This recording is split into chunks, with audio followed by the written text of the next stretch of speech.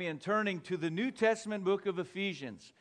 The New Testament book of Ephesians, chapter 6. I sometimes say my favorite thing about being the pastor of Coastline Baptist Church is I get to sit through the song service twice every Sunday. And I thank the Lord for the good music we've had today. And we're going to be in Ephesians chapter 6. Now, our study this year has surrounded the concept wrapped up in the expression, bring it. Bring it. That's kind of an American colloquialism that means, hey, let's go for it, bring it on. It speaks of being aggressive, and as we've relayed that to living for the Lord, we know we're speaking of an aggressive faith, a confidence in God, a willingness in life to go big because we know the Lord. We've talked about that the life that brings it is the life that has the right attitude and the right actions. It's the life that has the right attributes. And in the midst of our study, we talked about the value of bringing the right plan. You know, success is not an accident. It's something that is thought out, and we've got to get the right plan. Of course, that's found in the Word of God. We talked about the right plan. We've got to bring the plan. We talked about the value of bringing our testimony recently, of having a good name, and how there's more value in a good name than in treasures. We talked about bringing the Bible. The Apostle Paul spoke of bringing the parchments, he said. Today we're going to talk about the value of bringing our families. Specifically, we're going to talk about bringing up our children. We'll talk about parenting. Now, as you hear that today, you might be thinking, oh, he's talking about parenting. I'm not a parent. Or maybe you're saying the kids are gone, therefore this message doesn't apply to me. And I would say, I think if you come to that conclusion at this point, you'll make a big mistake. Because the fact of the matter is, it's possible you may not be a parent now, and one day you may be. And you'd rather get a little advice going into it than getting in the middle of it and wondering, what do I do now? So there may be something in you that can help you in that regard. But the fact is, please hear me today, God has called all of us to be influencers. God has called all of us to be leaders, to be helpers, to be encouragers, to be directors. And many of the attributes that are found in successful parents are seen also in successful leaders, successful bosses, successful commanders. God can use all of us in a great way. So we're going to study some principles today that will help everybody, but specifically they're principles pertaining to parenting. You see, we all have a shelf life, and it is incumbent upon us to be teaching others, especially children. It ought to be our desire that the children we lead in life would be children that come to the place where they put their faith in God, but they also live lives that are faithful to God. And the sad fact of the matter is many of the children and the youth in America today, they're just adrift. It would almost be laughable how lost they are, but of course it's tragic. In the absence of a role model, in the absence of any vision, in the absence of any hope for the future, we see many young people before their life even really gets started putting themselves in such a position that even the potential of success is limited. Turning to the wrong people, turning to the wrong things. And I believe a big part for the struggle in the lives of young people today is because of a lack of real, authentic, biblical leadership. Only a carefully thought out and meticulously carried out plan will yield the results for which we hope. If you're able today, I'd like to invite you to join me in standing as we look to God's Word together.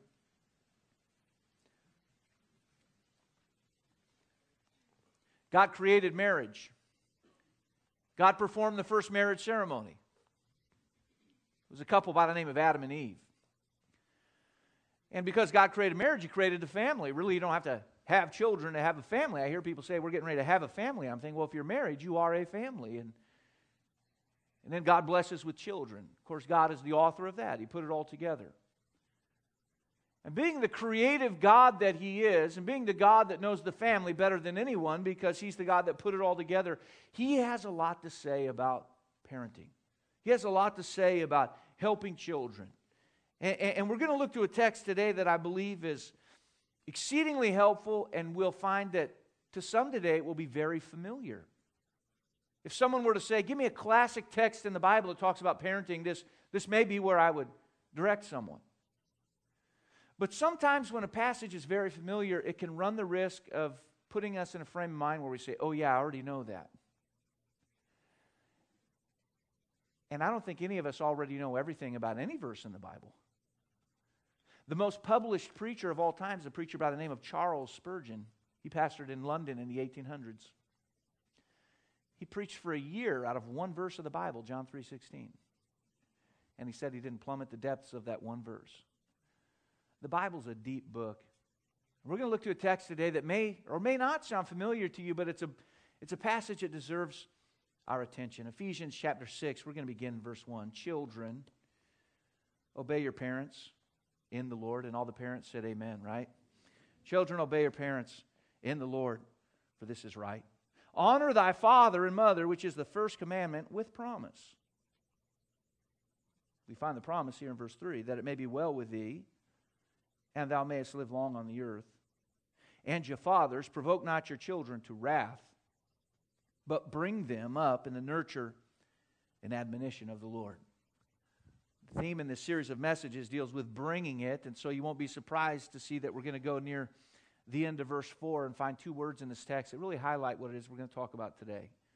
The Bible says here, bring them. Bring them. And we're going to find some encouragement from this. Our Father, thank you for your love for us. We thank you for the teaching found in this passage. And Lord, I pray that by your grace you would help us all to learn and grow. Lord, none of us have arrived as parents or as leaders or as influencers. We need your help. We give ourselves to you for that purpose now. We ask this prayer in Jesus' name. Amen. Thank you. You may be seated. A couple weeks ago in our study, we considered the importance, if you're going to bring it in life, of having a plan. You can't just have a haphazard approach to life. You can't just simply be filled with energy but spread it in all directions. You have to go to the Word of God to find the criteria by which you can establish a good plan. In that study, we went to the book of Colossians. And we saw how the Apostle Paul, through the inspiration of the Holy Spirit of God, wrote the words to the book of Colossians. It was a letter that was sent to a church in a city by the name of Colossae, and Paul wrote it while sitting in a prison cell. By and large, the purpose that led Paul to write that letter was the fact that the church in Colossae had some ungodly ideas coming in, some doctrines that were not accurate. There were some philosophies that were destructive to the church, and so Paul wrote this letter we call Colossians to correct some of the error that was in that place at that time. From the same prison cell, at about the same time, the Apostle Paul wrote the letter we call the book of Ephesians. This letter was going to the church at Ephesus. And unlike the book of Colossians, Paul was not writing this letter to correct any major doctrinal error. By and large, this church was doing well. He was writing to commend them in that. But more than that, we find that as you go through the book of Ephesians from beginning to end, Paul writes to share that there's only one way to be saved, and that is through faith in Jesus Christ. He takes the time as he moves on into chapter 2 to reveal that salvation is not something we can earn. You can't do enough good works to earn your way to heaven. It's not by works of righteousness which we have done, Paul later said. It is a gift of God, not of works, lest any man should boast. He goes on in this great book of Ephesians to share that if we're people of faith, our walk in life should look differently. Our walk should reflect Christ. But much of Ephesians is just practical insight on how to do life right. Paul makes the point that it is possible to do life the wrong way. And so he mentions many of the relationships in life, the marital relationship. And in chapter 6, he begins to talk about raising children. He had a passion for the Christian home, and Paul outlined some simple steps that would help both children and parents. And although the opening words in verse 1 speak directly to children, and certainly they would have been seated there in the church as the letter was read, I really feel even from the opening words of verse 1, we find instruction for parents. As we consider these words and find the help in them, your outline will help you today as we follow along. The first element we discover here is if we're going to be effective parents, we must instruct our children. We must instruct them. Now, verse 1, as we began to read, made the point that children were to obey your parents in the Lord. For the children, the command was straightforward. It was relatively simple to understand. It is the duty of every child to obey their parents. To obey their parents. Now, earlier in the book, when the Apostle Paul was talking about the relationship of a husband and wife, he did make the point the wife was to submit to the husband. And there was a verse earlier that talks about a mutual submission, a husband to wife. And the word that spoke of submission in that sense was a word that meant to think through something and come to the conclusion that you will follow. It means to reason to the point of yielding. But when the Bible says children obey your parents, that's not the idea there. It doesn't say that children need to think it over or pray on it, talk it over with their pals. The word used obey there just simply means to do what you're told. But there's a deeper sense in this that I believe can be a help to parents. The word obey here, if you look it up in a Bible dictionary, will mean this: to follow instructions. To follow instructions. Sometimes we say that our children aren't being obedient when the reality is they just haven't been given instructions. Kids come from the factory filled with energy, ready to go all the time, wanting to do things. And sometimes they'll run around. Sometimes maybe they'll run out in the street, for example, and we'll say, look at those crazy kids out there in the street. Now, you see, God knew that when children are born into a family that they don't have any sense. That's why He gave them to parents for a big part of their life. If kids were born with any sense at all, they certainly wouldn't need us parents. And so God gave children to parents because He knew that they would need some help setting the parameters of understanding. It's probably not good to play in the street. It's probably not good to go here or there or do this or do that. I'm saying today that children need parents who will give them the instructions they need so that they can follow them in a way that would be a blessing in their lives. Sometimes as parents we get frustrated with our children. Sometimes we even convince ourselves that the problem in our homes is our children. And I want you to understand that in the home, everything rises and falls on leadership. Everything. I heard recently of a father in the grocery store, and he has a little son sitting there in a cart, and he's walking through, and the boy was just going absolutely bonkers. He was a terror. He was going nuts and screaming and pulling stuff off the shelves and just a general nuisance. You know, the kind of guy, if we would have seen that in the grocery store, we'd say, you know, we need to go to the dairy section real quick. This guy's driving me crazy too. And so he's pushing, and his little guy's in the cart, and the dad's going, Donald, just be calm. Donald, settle down. It's going to be all right. And the lady was watching all this happen, and the story says the lady walked over and said, you know, I really appreciate the way you're talking to your son here. And she leaned over to the little boy in the cart, and she said, Donald, what's the problem today? And the father said to that lady, oh, no, that's not Donald. That's Henry. I'm Donald. Okay, you know, Donald, be calm. Hold on. You'll be all right. I suppose that father could be commended for not losing his cool. But listen, children are not something to be tolerated. Our children are not objects that we're just to put up with until we put them out. Children are a gift from God. We could not imagine the value found in just one life. In Psalm 127 and verse 3, the Bible says, lo, children are an heritage of the Lord, and the fruit of the womb is His reward. Children are to be treasured, and children are to be trained. The Bible in the book of Proverbs, chapter 22 and verse 6 says this, train up a child in the way he should go, and when he is old, he will not depart from it.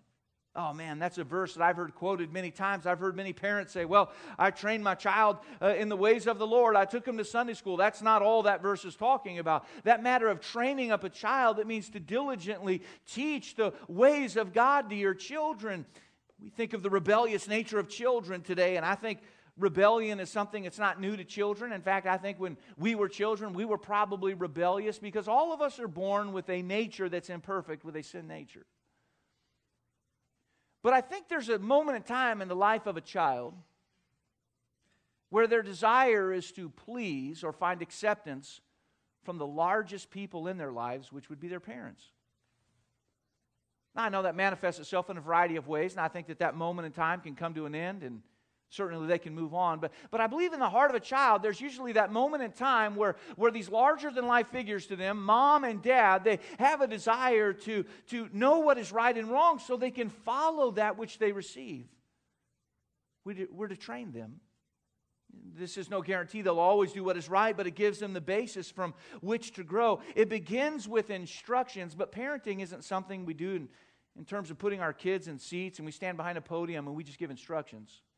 We have to give instructions, but that's just the beginning. It's got to move on from there. And I want us to see that I really believe in this text we find the Bible share with us that we need to inspire our children. We need to inspire them. Verse 2 makes the point that children are to honor their parents. And they are to do so because it's a command from God. The role of a parent is to be esteemed. Now, the question I often hear asked, am I supposed to honor my parents even if they're not always honorable? And to the person that asked that question, I'll remind you that your children will be able to say the same thing about you, big guy. You know? Sometimes we read the Bible like an attorney, looking for the loophole, looking for the way out. Let me just say, the role of a parent has never been easy. And if you've got a parent, just love them. If you're a pastor, they weren't perfect. Yeah, and you're not either, and you won't be either. I mean, sometimes we want to give our parents a report card. Who do we think we are? I mean, did we have the upbringing they had? Did we go through what they went through? I mean, I don't want to excuse some of the adversity you've gone through in your life, but let's just make sure we have a heart that's really right before the parents that God has given us. But the Bible reveals here that children are to honor their parents. Having said that, to the parents today, I want to say this. I desperately have a desire to live a life that is worthy of the honor that my children are to give me. Now, I can't be a perfect parent, nor can you. But I hope to live a life that my children can look at and say, you know something, he wasn't perfect, but he was real. His talk and his walk, they kind of matched, you know. When he did blow it, he was big enough to say, I blew it, and I'm sorry. I can't live a perfect life, but I want to live a life that my children can look up to and learn from. The verse goes on to say here, which is the first commandment with promise. And that really is kind of a parenthetical statement there. Paul was quoting from a passage of Scripture that these people in Ephesus would have known. He was referencing an Old Testament passage of Scripture. He was referencing Deuteronomy chapter 5 and verse 16, where the Bible says, honor thy father and thy mother, as the Lord thy God hath commanded thee, that thy days may be prolonged, and that it may go well with thee in the land which the Lord thy God giveth thee. You see, the biblical expression there, that it may be well with thee, and that thou mayest live long on the earth, meant not that they would live a long life per se, but that their life would be full. It may include length of days. I've heard people mention this, but that, as I understand it, was a Hebraism or an expression of the times to those people that meant, listen, if you follow the teaching that your parents give you, you're going to make the most of your life. You're going to fulfill all that you could possibly fulfill in your life. And I've discovered that nothing inspires a young person like the thought of living a life of worth and value.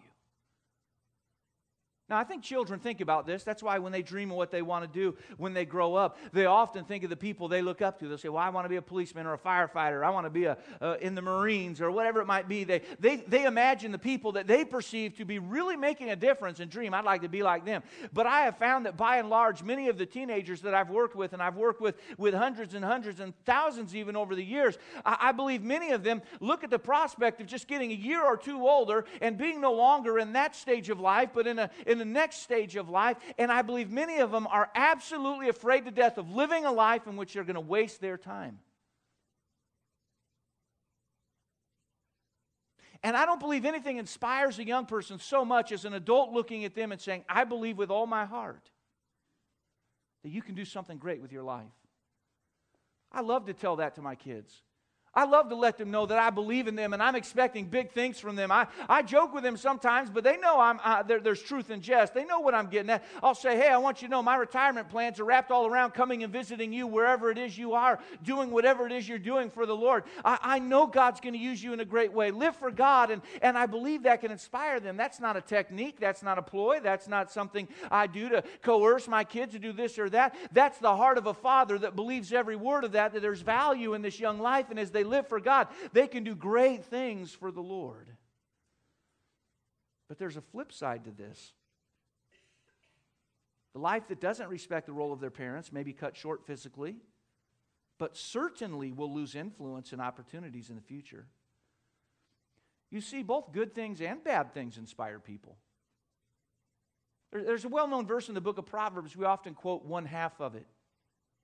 In Proverbs 29 and verse 18, the Bible says, where there is no vision, the people perish. That's the first half. The second half of the verse says this, but he that keepeth the law, happy is he. The idea in all of this is not just that people need some positive vision to strive for in life. The idea is that people don't have a vision of where negative behavior will lead, then they'll perish in the process. So parenting is saying, yes, I believe in you. If you do these things that are right, you're going to see that God's going to help you to live a full life. But it also includes the vision of, and listen, If you turn away the instruction of your parents, and if you spurn the love of a holy God, you're going to find that you won't only miss out on the good things in life that God has for you, you're going to embrace the worst that you can possibly find in life. I believe kids need that vision as well. Hey, let me tell you something, Junior. You go down that road, let me tell you exactly where that road's going to lead you. And it's not pretty. You're heading the wrong direction, buddy. But let me tell you about this road. Man, that's the road you want to get on. A vision of the good things. A vision of the bad. I really do believe we need to do our best as the Lord leads us. I know that this sounds even strange. The problem, I believe, is that we so seldom talk with our children about anything substantive that we almost sometimes as parents feel awkward talking to them about what we believe the future can hold for them. And that's a shame. We need to get to know them and share our hearts for them. We need to challenge our children themselves to bring it in life. There's a pastor I know who writes a blog, I guess that's what you call it, and sometimes he says some things that are enjoyable. I don't agree with everything he writes, but I don't agree with everything I say. Every now and then I'll listen to myself a little afterwards and I think, what was I talking about, But I enjoy the way this pastor writes. And he was telling a story the other day of his two daughters. I have two daughters, so that's probably why we connect a little bit. And he talked about how he'd just gotten so busy and he hadn't spent the time with his family he needed to have. And so he started to justify things in his mind. And he came to the conclusion if he did some really good things with them that he'd make up for some lost time. And I understand all of that. But he was trying to get his daughters to understand it as well. So here he is spending time with his daughters, and they're doing something great. And he's explaining to his daughters the difference between quantity time and quality time. And he explained it all to them. And he said, but quality time, that's when we do the really fun things, the really exciting things. And that's the kind of time probably that you guys want, right? And he said his youngest daughter said, Dad, we like quality time and lots of it. And I think that's where most kids are. They need that time. They need that commitment. They need that dedication from a parent. If we hope to bring our kids along for the ride of their lives, we have to spend time with them. We have to talk with them. We need to share our hearts and get to know their heart. And this does not happen by osmosis. It doesn't happen simply by being near them. It happens not just because we wish it would, but it happens because we make a conscious decision to bring them. I remember my dad when I was in junior high giving me in the summer a book to read and then to write a book report on. He made me read The 1 Minute Manager by Ken Blanchard and write a book report in the summer.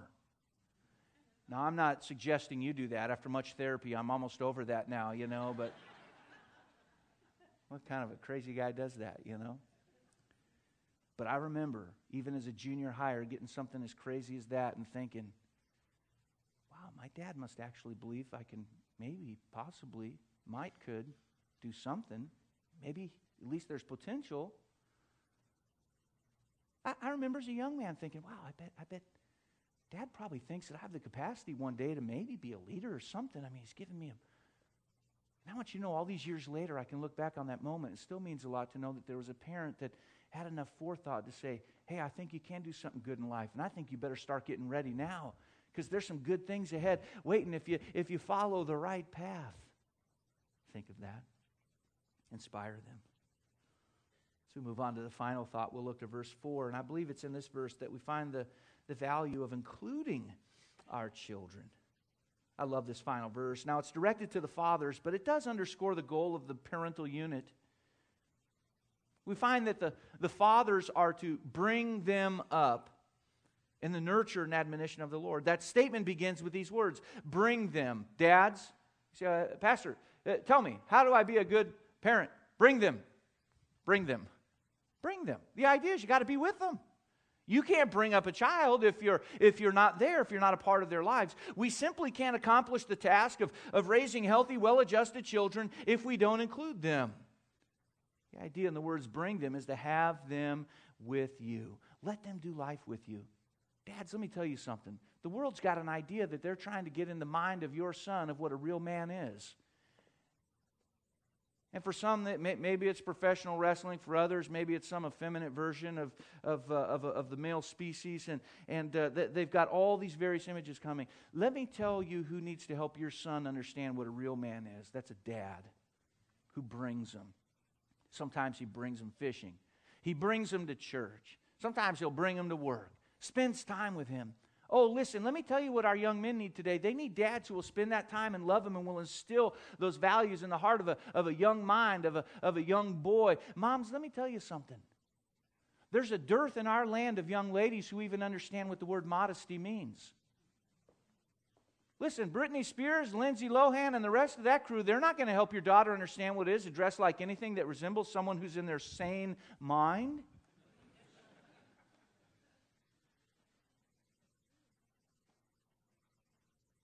We need some moms who will say, you know what, I'm going to spend that time with my daughter, and I'm going to teach her what respect is all about, and I'm going to teach her what morality is all about. I'm going to teach her what character is all about. I'll teach her what modesty is all about. Listen, the world's not going to teach our children what it is they need to know in these areas. We've got to make sure we're bringing them. We're teaching these things. That's the way it needs to be. There's a threefold thought, I believe, that's found in verse 4 that I believe can help us. Maybe you're like me. I want to be a good dad. Well, I believe these attributes we're going to talk about, if they're found in our parenting, we'll be better. If they're found in our leadership and our influence, we'll do better. I believe it all begins, first of all, with being accepting. Let's look at verse 4. The Bible says, provoke not your children to wrath. Now that's an interesting statement. Directed primarily to fathers in the sense, it says, provoke not your children to wrath. Now in the book of Colossians, it said this way in Colossians 3:21, fathers, provoke not your children to anger, lest they be discouraged. Nothing is more discouraging to a child than the thought that they just can't do anything right. And listen, when you get in those grade school years, all the way through high school, maybe junior high would be the most intense, you just need to look back for a minute and remind yourself what it was to feel like I can't do anything right. I can't get anything right. I tried. Listen, we all feel that way at times in life, but there are moments in the life of a child where they're already consumed with that, and if there's a parent who's needlessly condemning, what we're saying is, I don't accept you, you're not good enough, you don't measure up. I'm not talking about challenging our children. We must challenge them, but we need to be careful to help them understand that they are totally and unconditionally accepted. They need that. They need it. The word provoke means to make one angry. It's the idea of a parent who requires more of a child than they can actually deliver.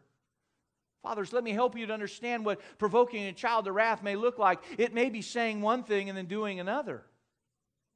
Kids don't understand that.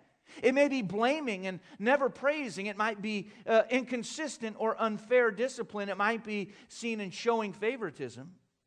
Perhaps it's making promises and not keeping them. Every child needs acceptance. And if they don't get it at home, they're going to go out and look for it someplace else. That's a big part of what gangs are all about, you know. It came to my mind years ago that my daughters need hugs. And it also came to my mind that if I don't give them to them, perhaps someone else will. For that reason, I hug them a lot. A lot. Because I want them to know that their old man thinks they're great and expects big things in their future and cares a lot and accepts them. Oh, we've got to give that acceptance to our kids. It's a necessity. But we see not only this matter of accepting, we see this matter of correcting. Now the word goes on to say in verse 4, nurture, but bring them up in the nurture. Now I read that word, and I like to look up every word in the text when I teach on it, and I don't always get it right, but I try. And a lot of times I'll have an idea what a word means, and that's exactly what it means. But sometimes I'll have an idea what a word means, and that's not at all what it means. I heard the word nurture, and I kind of thought of holding a little baby and nurturing, nurturing. I was kind of surprised to find out that this word nurture doesn't mean patting a baby on the back like this. It means patting with a little more effort and a little lower. The word nurture means the action of correcting. For example, Proverbs 3 and verse 12 says, "For whom the Lord loveth, he correcteth, even as a father the son in whom he delighteth." The writer of Hebrews elaborates on that Old Testament verse by writing in Hebrews 12:6, "For whom the Lord loveth, he chasteneth and scourgeth every son whom he receiveth." The word chasteneth in that New Testament passage and the word nurture in the New Testament passage we're studying are the same Greek word. The idea is to give discipline. Now, I know it is unpleasant, but we must correct our children. Sometimes I'll hear parents say, "I just love the little guy so much, I just can't bring myself to correct him. I don't want to damage his little psyche, or I don't want to give him a low self-esteem." And one of the most hateful things that a parent can do for a child is somehow give him the idea that the whole world revolves around him. He's what it's all about, man. The whole world stops when the little guy goes crazy.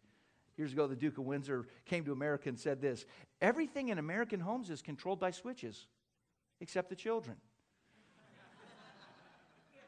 Now, I'm not an advocate of anything that would harm a child. You all understand that. But I do believe in the Bible. Is it okay to read the Bible in church? All right, we're recording this service so I can verify that what I say is indeed the Word of God. I like to cite my sources. Proverbs 22:15 says this: "Foolishness is bound in the heart of a child, but the rod of correction shall drive it far from him." I think that was my parents' life verse. They apparently didn't think much of Dr. Spock, who let us all know, no, don't do that. You're going to hurt them. No, my parents, they didn't read that book or didn't care too much about it. They apparently read this book. And they discovered that correction was a vital part of raising children. Now, I want to make the point, if you're ever angry when you're disciplining, as far as I'm concerned, that is a form of child abuse. If anger is your motivation in disciplining your child, you've got a problem. But if you love your children, you'll see how important it is to let them know when they put themselves in a place that is going to lead them the wrong direction, to bring them back to where it is they need to be. If we ever discipline in anger, as I said, we're wrong. But the time comes when a parent, out of love for their child, must draw the line. That's it. That's it. Heard of a boy who just got his driver's permit, and he said, "Hey, Dad, when I get my license, can I drive the car?" And the dad said, "Well, son, we'll talk about that, but there's a few things you'll need to do first. You're going to need to get your grades up. And I want to see you in the Bible more." And he said, "Son, I want you to get a haircut." Well, a few weeks went by, and the boy got his driver's license, and he said, "Hey, Dad, can I drive the car?" And his dad said, "Well, son, I have been watching. I got to tell you, great job on the grades. You've done a great job. You work hard. I know you did. They don't just come up all by themselves. Good work on the grades. And son, it's been a blessing to my heart as a dad to see you spending time reading the Bible. To come around the corner and just catch you sitting there reading God's Word. That's been a blessing to me." But he said, "Son, you still haven't got that haircut." And the boy said, "You know, Dad, in all my reading of the Bible, I've noticed some things." He said, "Dad, did you know Samson had long hair?" He said, "Moses had long hair." He said, "Even Jesus had long hair." And the dad said, "Yes, son, and did you notice they all walked everywhere they went?" I think it's helpful for a child to communicate to them, "Hey, listen, I'm the boss here, not you." You know, I think they need some help understanding, listen, we're not going to negotiate on the leadership I'm going to give. I'll give the leadership, and you're going to follow the leadership. That's the way it needs to be. We need to be accepting. We need to be correcting. We need to be directing. The final words in this verse say the admonition of the Lord. Now, the word nurture, as I said, spoke more of an action, while this word admonition speaks more of our speech. It literally means to encouragingly teach. And I don't know if I would have said it that way, but the dictionary did. To encouragingly teach. Now, of course, this is to be done in the Lord. We must teach God's Word. We need to spend time in the Bible with our families. We need to pray with our families. We need to consistently stay in church. One of the most influential people in my whole life growing up, group of people, were coaches. I don't know if I was ever good at sports, but I loved it. I loved it. I lived for it. And I'm thankful for all the coaches I had. All of them taught me a little something. Some, of course, were a little better than others. I remember one coach I had, and he used to always say this. I went to a Christian school. He used to always say this: God is more important than sports. How many of you agree with that statement? Yeah. How many of you will agree with that tonight? No, I'm just kidding. We won't go there. Yes, I see those hands. God bless you. See you tonight. Okay. God's more important than sports. He used to always say that. And I thought, well, that's good. But I couldn't help but observe in his life that apparently church was not more important than sports. Because I knew he'd skipped out on church just about every Sunday to either go play sports or watch sports or something. And I remember as a young guy, that just the dichotomous approach to it all, it was confusing to me. God, yeah, he's number one. But the God that tells me not to forsake the assembling of myself together, the God that tells me to go to church, I'm not going to obey what it is he has to say. I remember how confusing that was to me. And I don't want to be the kind of parent that tells my children one thing and then does another. Now, I know to agree, again, as I said, we're all imperfect. We all understand that. But I want to make sure that I'm giving the direction that can help them, that my words are going to lead them in the right way. You have no idea how heavy my heart is to speak on this topic. Because I don't want to set myself up as the expert. But God is.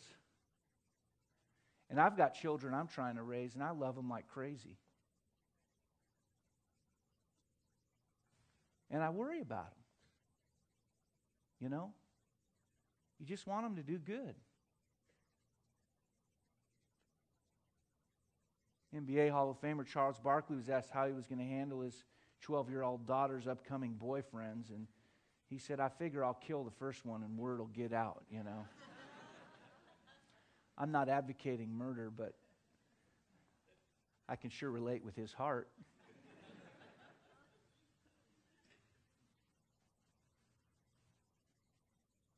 We just want our kids to do good. And they're about as nutty as we are, We try and they try. But this much I know. I believe all of us could do better if we would. I was working on this sermon in my office one afternoon. I was banging away. And my mom called me. And she said, what are you doing? I said, well, interestingly enough, I'm writing a message on parenting. And I told her, I said, Mom, I just want to say something. I had no idea how good a mom you were until I've tried to do a little parenting myself. I said, thanks for being a good mom. You're a good one, And I think she was glad to hear that. But she said something that I asked her to repeat because I wanted to get it. She said, son, there are no perfect parents. It's just something we have to work at all the time. I don't know why that was a liberating statement to me. Son, there are no perfect parents. It's just something we have to work at all the time. Think of that. I want to work at it. And it is work. You can't bring your children unless there's a whole lot of work going on. But that's the kind of dad I want to be. I want to be right in the middle of it all. If I err, I want to err on the side of being in the middle of it too much rather than being removed from it too far. I want to work at it.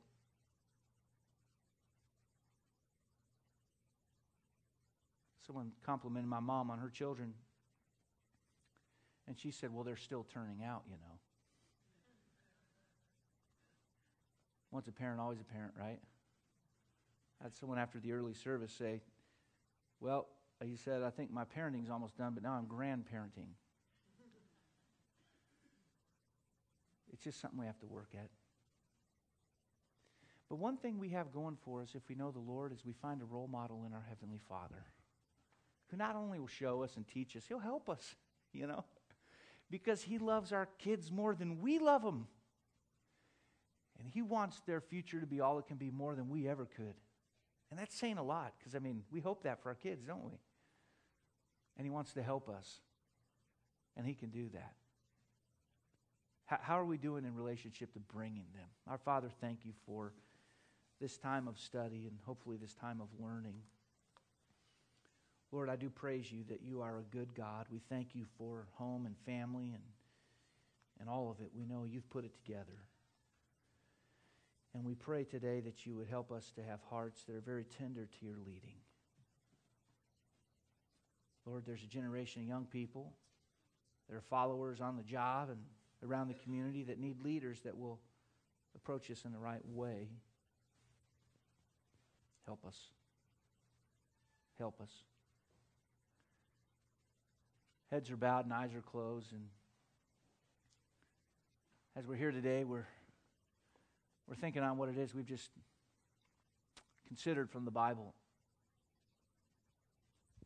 I don't know exactly where you're at today, but maybe you'd say, Pastor, as you've shared those truths from the Bible,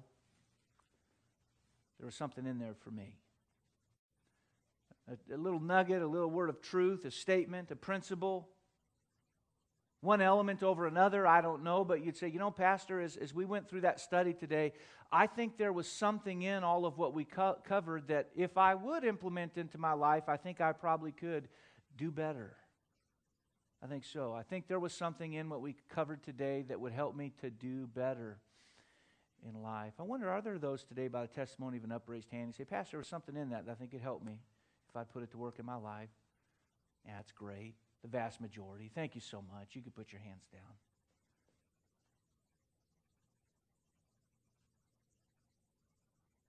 Maybe you're here today and you say, Pastor, I'm just getting started in this thing. My heart's heavy that I'll capitalize on these early days. Maybe you're here and you'd say, Pastor, I've been in this a while, and to be honest with you, I'm not sure where my not-so-young children are at anymore. And maybe you're here today and you'd say, Pastor, my heart's broken for my grown children. I want to see them come to the Lord or come back to the Lord. I wonder, maybe you're here today and you say, Pastor, I've just got a particularly heavy heart for my children today, and I'd like for you to be in prayer for me and prayer for them. Are there those like that this morning by the testimony of a raised hand? Pastor, pray with me about that. Yeah. Thank you.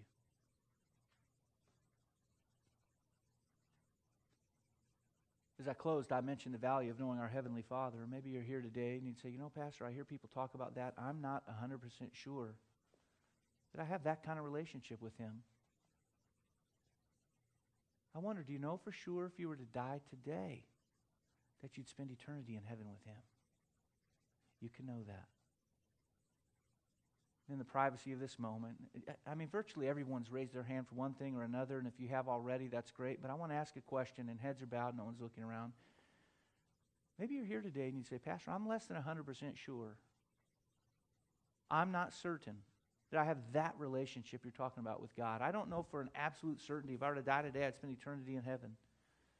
And I can see why that's important. And maybe you're here today, and in your heart, you know that's you, and you'd say, Pastor, I don't mind the thought of you praying for me. No one's looking around, but maybe you today would say, Pastor, I listened, and yes, that's my heart.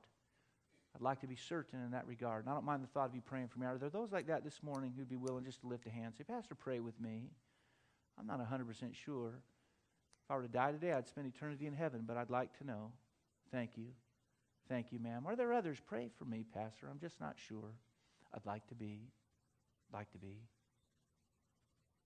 Maybe there are other spiritual decisions. You've been saved and not yet scripturally baptized. Perhaps the Lord is prompting you to unite with the Coastline family by way of membership. I hope you'll follow His leading. Would you be so kind as to join me in standing, please? Heads are bowed and eyes are closed. The music's beginning to play. Brother Ryan's going to come and lead us in a song entitled, Come Just As You Are. If you know those words, you can sing along. But maybe today you'd like to spend a moment in prayer. There are men and ladies in the front, counselors. They have their copy of God's Word. It'd be their honor to pray with you if you'd like for someone to pray with you, or if there's a spiritual question or decision you'd like to talk to someone about, they'd do their best to give you a Bible answer. Maybe today you want to bend a knee in prayer, perhaps even a husband and wife, a mother and father saying, Lord, help us with our children. We want to be great parents. Maybe it's a parent of a child that's struggling. You want to be in prayer for them. I think the Bible tells us that this church is to be God's church, and God says of His church it's to be a house of prayer. We have not because we ask not so often. As the singing begins today, if you know the words, sing along. But if God's touched your heart, I'll invite you to talk to Him. Let this be a day of decision. As the singing begins, you come.